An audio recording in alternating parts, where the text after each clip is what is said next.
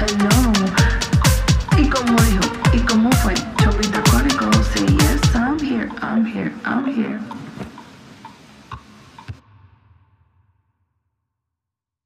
Hola mi gente fabulosa y hermosa Sasa. Aquí estoy de vuelta con la temporada 4 y este podcast fue creado para enaltecer las voces e historias que no se ven o no se escuchan, para amplificar y visualizar.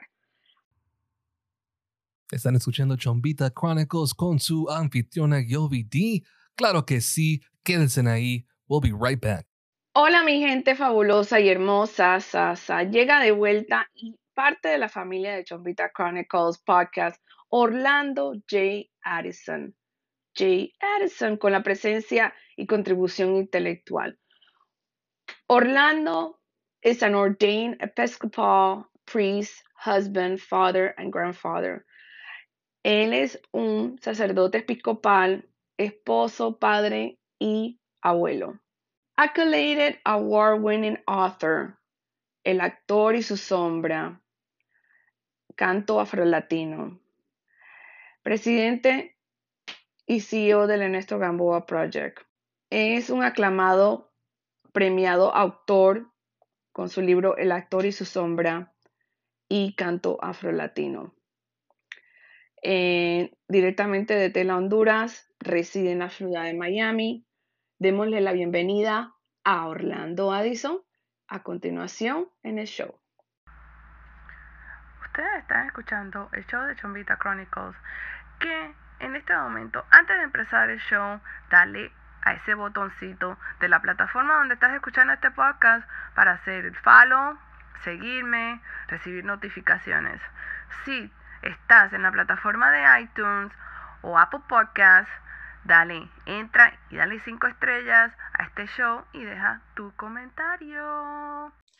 ¿Y cómo dijo? ¿Y cómo fue? Chombita Chronicles, say yes, I'm here. Una buena experiencia que tengo con ustedes. Yo sé que estamos aquí tratando de impulsar y amplificar las historias que no son contadas y no vistas. Y yo tengo, de nuevo, un gran invitado, amigo de Chombita Chronicles y todas las cosas chéveres que él hace. Y ya yo no puedo con este entusiasmo. Orlando, eres bienvenido. Welcome back. Orlando Addison, autor, activista, y también obviamente usted tiene muchos roles. Cuéntanos un poquito sobre ti, Orlando. Bienvenido. Gracias, Yovi. Es un placer nuevamente poder compartir contigo y estar nuevamente en este programa. Bueno, sobre mí es muy poco lo que podría decir, en el sentido de que soy un sacerdote episcopal afrolatino, nacido en Honduras. Soy autor de varios libros, en el caso como El actor y la sombra. Vivo aquí en la Florida con mi esposa Marta y orgulloso de tener 3 hermosos nietos, ¿no? 2 pequeños. ¡Ay, qué felicidad! Y uno de 9 años. Así que estamos muy contentos y felices de compartir con la familia. Qué bueno, qué bueno, qué bueno. So, nosotros vamos, aquí con el afro vamos a ver, estamos en puff, pero estamos bien. Vamos a empezar diciendo, entonces, como dices tú, de Honduras a los Estados Unidos, ¿cómo fue esa transición? ¿Cómo creciste? ¿Cómo decidiste? O sea, ¿no? En pocas, como dice, pensamos como pasado, presente, futuro, ¿cómo se dio? Yo sé que, obviamente, cuéntanos un poquito más sobre esa evolución de cómo te convertiste. Muy bien, yo verdaderamente mi experiencia no creo que tengamos el espacio suficiente para poder contarlo. pero sí, serían varios podcasts, ¿no? Right, exactly, sí. Pero seré lo más breve posible. Yo nací en Honduras, de padres jamaiquinos. Trataré de explicarlo breve porque es un poco complicado. Cada vez que me hacen esta pregunta, tengo que pensarlo. Una nueva versión. Ay, no, creo que me pasa a mí lo mismo. ¿Cómo vamos a reducirlo, no? Right, exacto.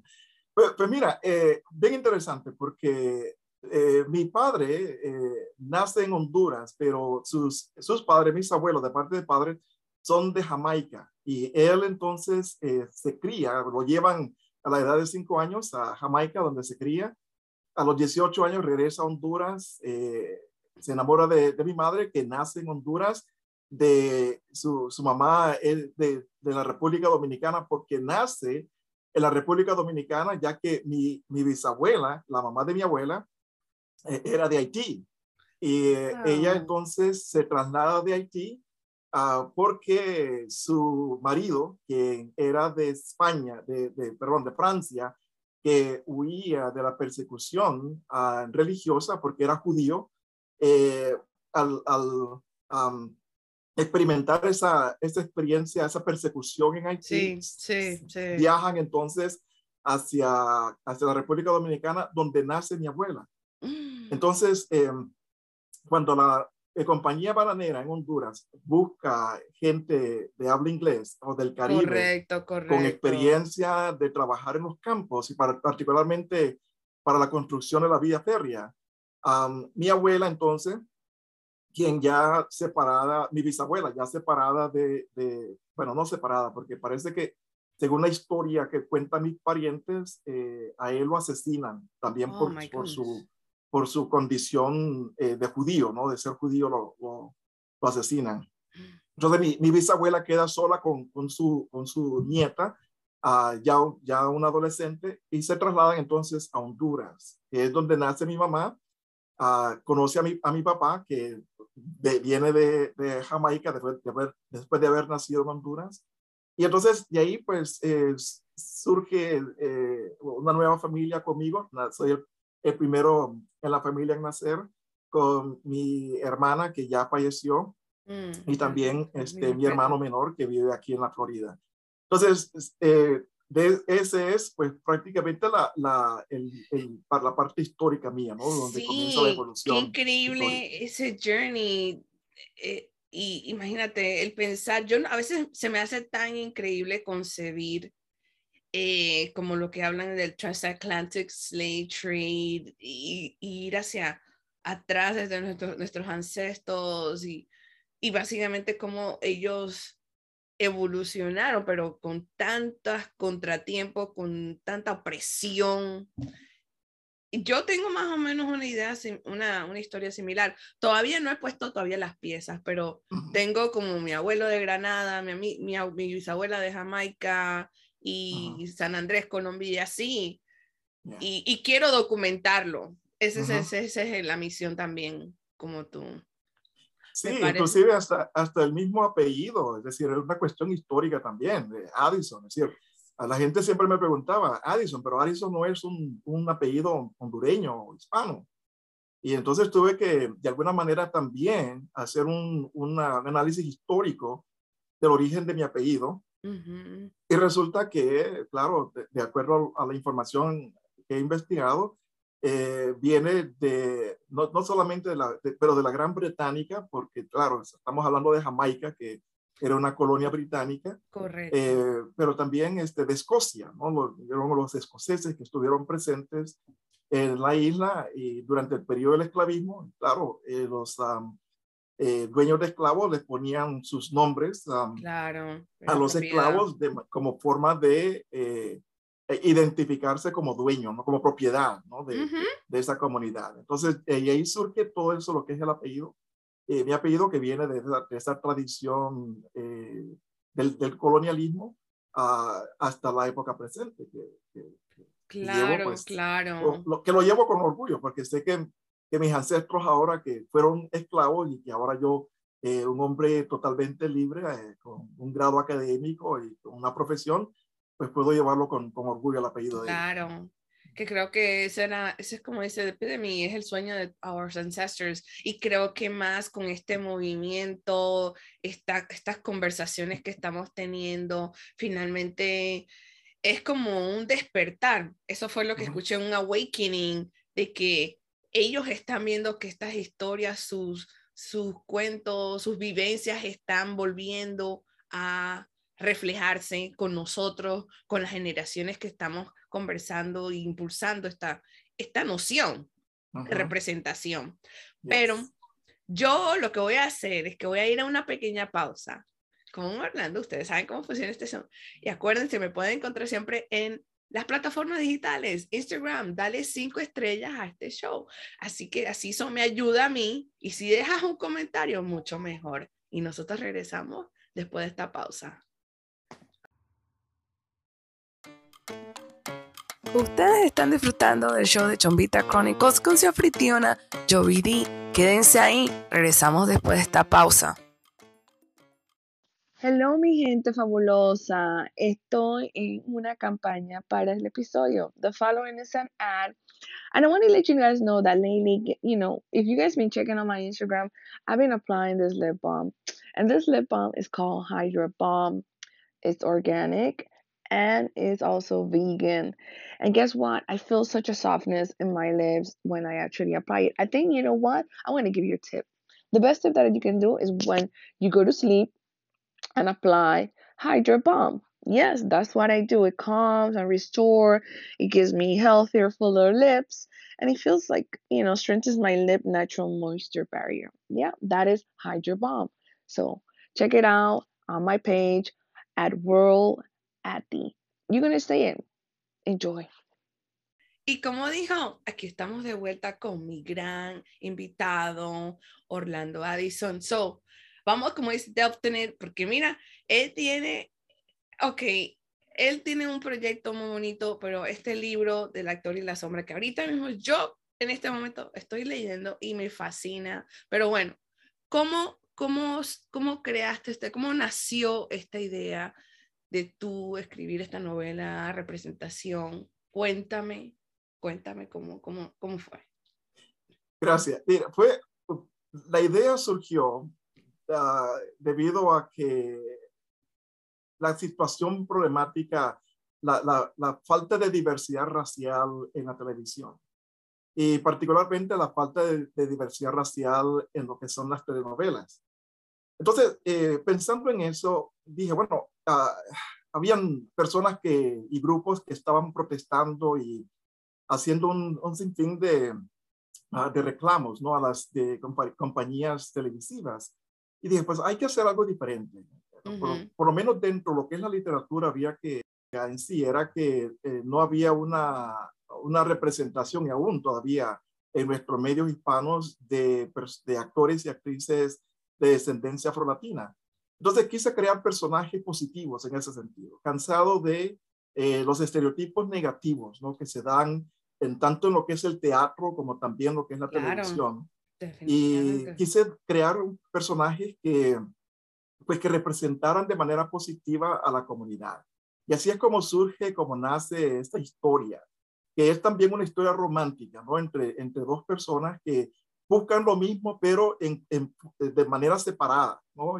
Pero que las circunstancias y la cuestión discriminatoria, la invisibilidad afrolatina en la televisión, pues los une y se convierte entonces en una historia romántica, como también en una historia de protesta entre los dos para buscar una mayor diversidad racial, particularmente en lo que es las telenovelas. Yo espero que el libro, pues de alguna forma, sirva como un vehículo para motivar a actores y actrices y también a la industria de la televisión para que comiencen ya a montar y a crear programas o telenovelas donde hayan actores y actrices protagonísticos afrolatinos que protagonicen este tipo de obras. En contenido.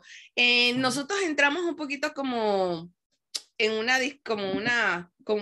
vamos a decir, conversación de que decimos que llega un punto, especialmente estamos ya en 2022 y decimos, ok, ¿qué va a hacer Televisa? ¿Qué va a hacer básicamente Univisión, Telemundo o muchas de estas compañías y la gente que toma estas decisiones para decir, tú ya hiciste el primer paso, tú creaste una novela, ahora es quién te compra el guión o quién se va a impulsar a crear esto, o también puede haber la posibilidad de que será posible que nosotros podamos crear nuestra propia Televisa o Netflix o la producción. ¿Cómo tú planeas? Porque como dices, ya hiciste el primer paso, el contenido está ahí, están las películas. Yo acabo de ver una película también que era una producción dominicana argentina que se llama Carajita, pero la protagonista era una dominicana afro-latina.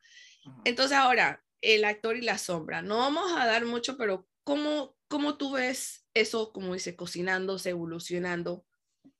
Cuéntanos. Pues mira, esto me ayudó a crear lo que se llama un movimiento que hemos puesto ya en marcha, que se llama el Movimiento Diversidad Racial Importa, donde hay un buen grupo de organizaciones e individuos, e inclusive a una institución religiosa de la Iglesia Episcopal que está apoyando este movimiento. Y este movimiento ha iniciado con pie positivo, ¿no? En el sentido de que estamos ahora ya trabajando con Telemundo, con la empresa Telemundo.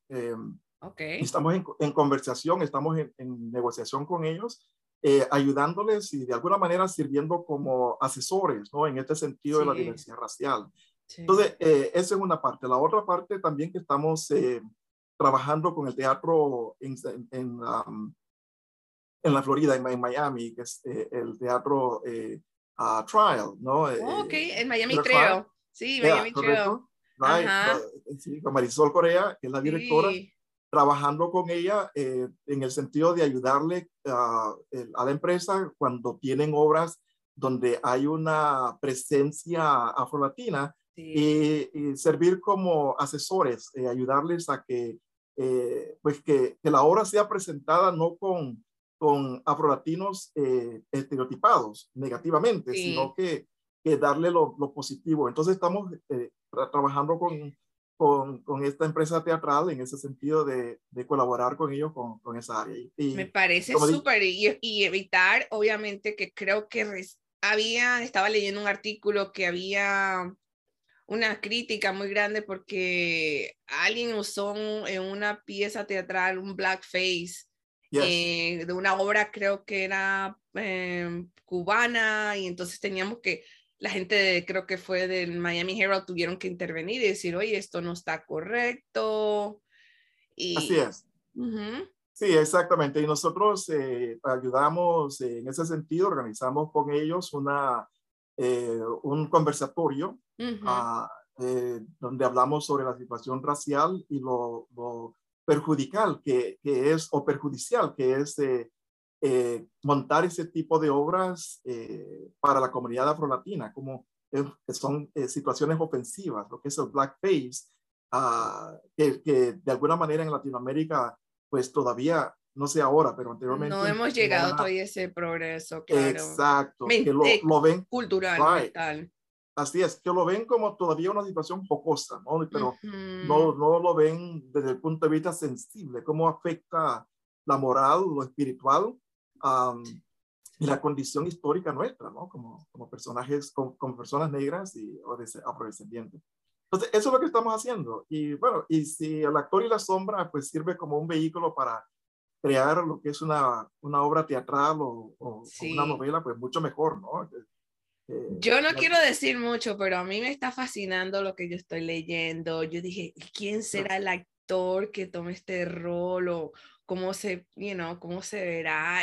Es tan emblemático todo lo que tú escribiste. Digo, es posible. La posibilidad está ahí. Y estoy entusiasmada, verdaderamente. Estoy muy, muy entusiasmada por ese proyecto.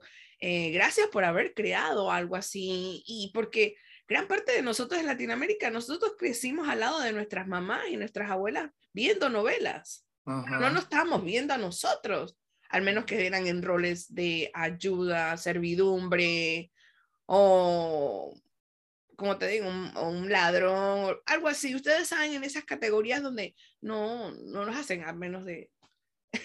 Pero ya es cierto. Y yo tuve esa experiencia también, en el sentido de que, y por esa la razón surge la idea del libro El actor y la sombra, en el sentido de que experiencia personal que nos sentábamos en casa con mamá para ver las telenovelas. Es decir, a partir de las 6 de la tarde, una vez que finalizaban los cartoons, ¿no? Las caricaturas. Las caricaturas, ¿no? Ya Los dibujos animados, decía. Eso, exactamente. Entonces ya continuaba lo que era las novelas y uno se sentaba ahí a verlo. Y yo quedé impresionado en el sentido de que no, cuando habían actores o actrices afrodescendientes, pero que simplemente eran servidumbres, ¿no? Sí, Que eran, la cuida, la nana. right, papeles secundarios. Right.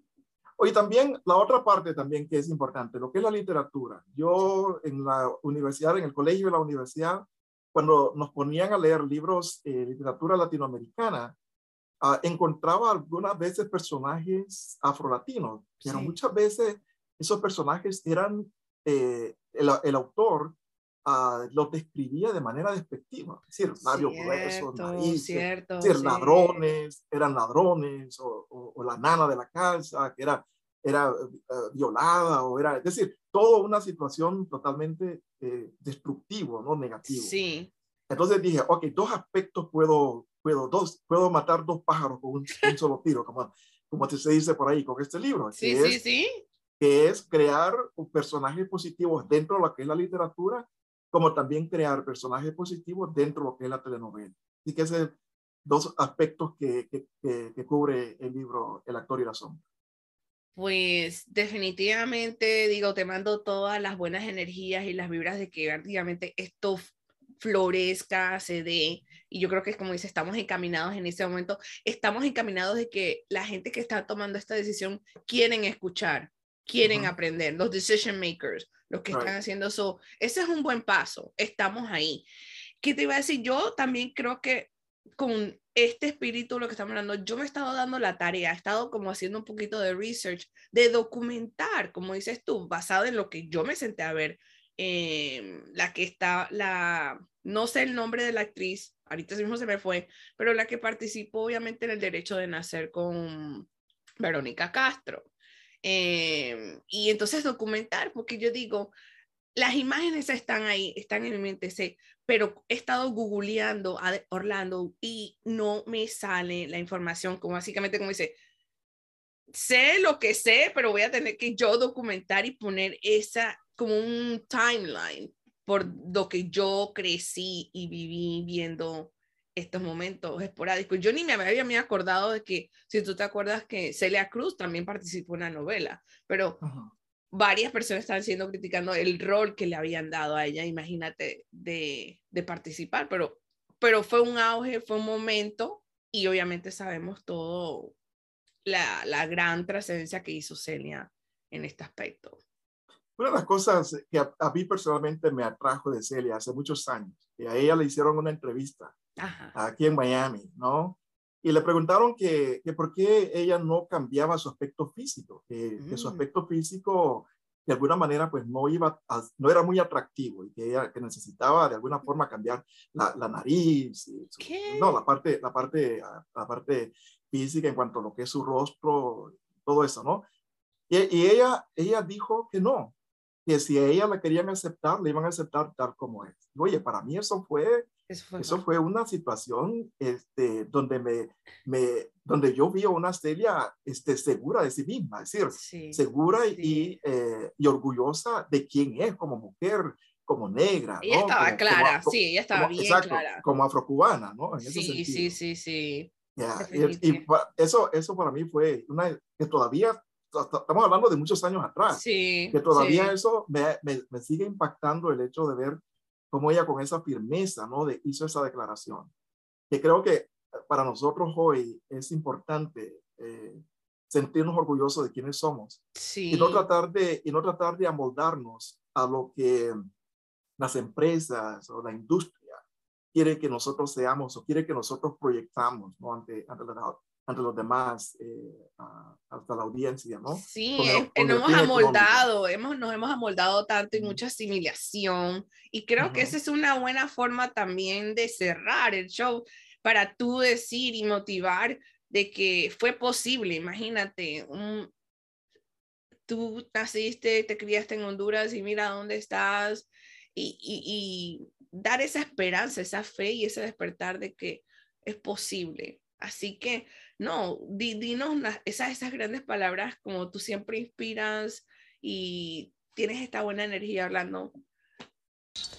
Hello, y como dijo, otra nota más, si te gusta este podcast, compártelo con tu amigo, amiga, familia, tía, chino, el perro, como sea, ya sabes cómo es la vuelta. Chao, chao. ¿Con qué quieres cerrar el show? Gracias, Jovi. Primero agradecerte por la oportunidad de poder compartir contigo y tu audiencia y continuar pues motivando a tu audiencia que sigan sintonizando tu programa y dándole pues like y todos las estrellas que sí que estén por ahí, ¿no? Que se pueda dar, porque programas como como el tuyo, ¿no? Creo que es importante para que el público aprenda, conozca sobre esta trayectoria de la comunidad afrolatina. Y creo que para el mensaje sería lo siguiente, es basado en un flyer, ¿no? Que yo vi en una de las parroquias que estaba, donde fui vicario. Decía en la pared, estaba una figura de un joven, como una joven, porque era una situación, una silueta, ¿no? Que estaba ahí. Que decía, don't be afraid to stand for what you believe, even if you stand alone. No tengas miedo por creer en ti, o aunque estés solo, creer en lo que tú quieres. Exacto. Para mí eso fue increíble. Es decir, siempre no importa lo que tú creas, no importa si las demás personas no te van a seguir. Aunque creas firmemente lo que creas, sigue ese camino porque algún día lo vas a lograr. Sigue adelante. Adelante. Sí, adelante. Oh my God. Y Chombita Crónica creo que surgió de esa forma, ¿no? De una idea, ¿no? Surgió de una idea, de una necesidad, como que yo decía, pero es que no, si no existía ese feedback, esa representación, ese acogimiento, porque eso es lo que yo quiero crear en este espacio, un acogimiento para los que nos están escuchando, para que se sientan en un lugar seguro, para decir los sentimientos, las cosas que yo pensé no eran solo yo, sino todos estamos compartiendo esa misma experiencia en este momento, que nos sentíamos que no éramos parte ni de acá ni de allá, somos latinos, pero somos negros, pero ¿dónde estamos? Y ahora este espacio que se está creando para nosotros es lo que más me fascina. Y finalmente I feel like I fit somewhere. I'm like, encajo.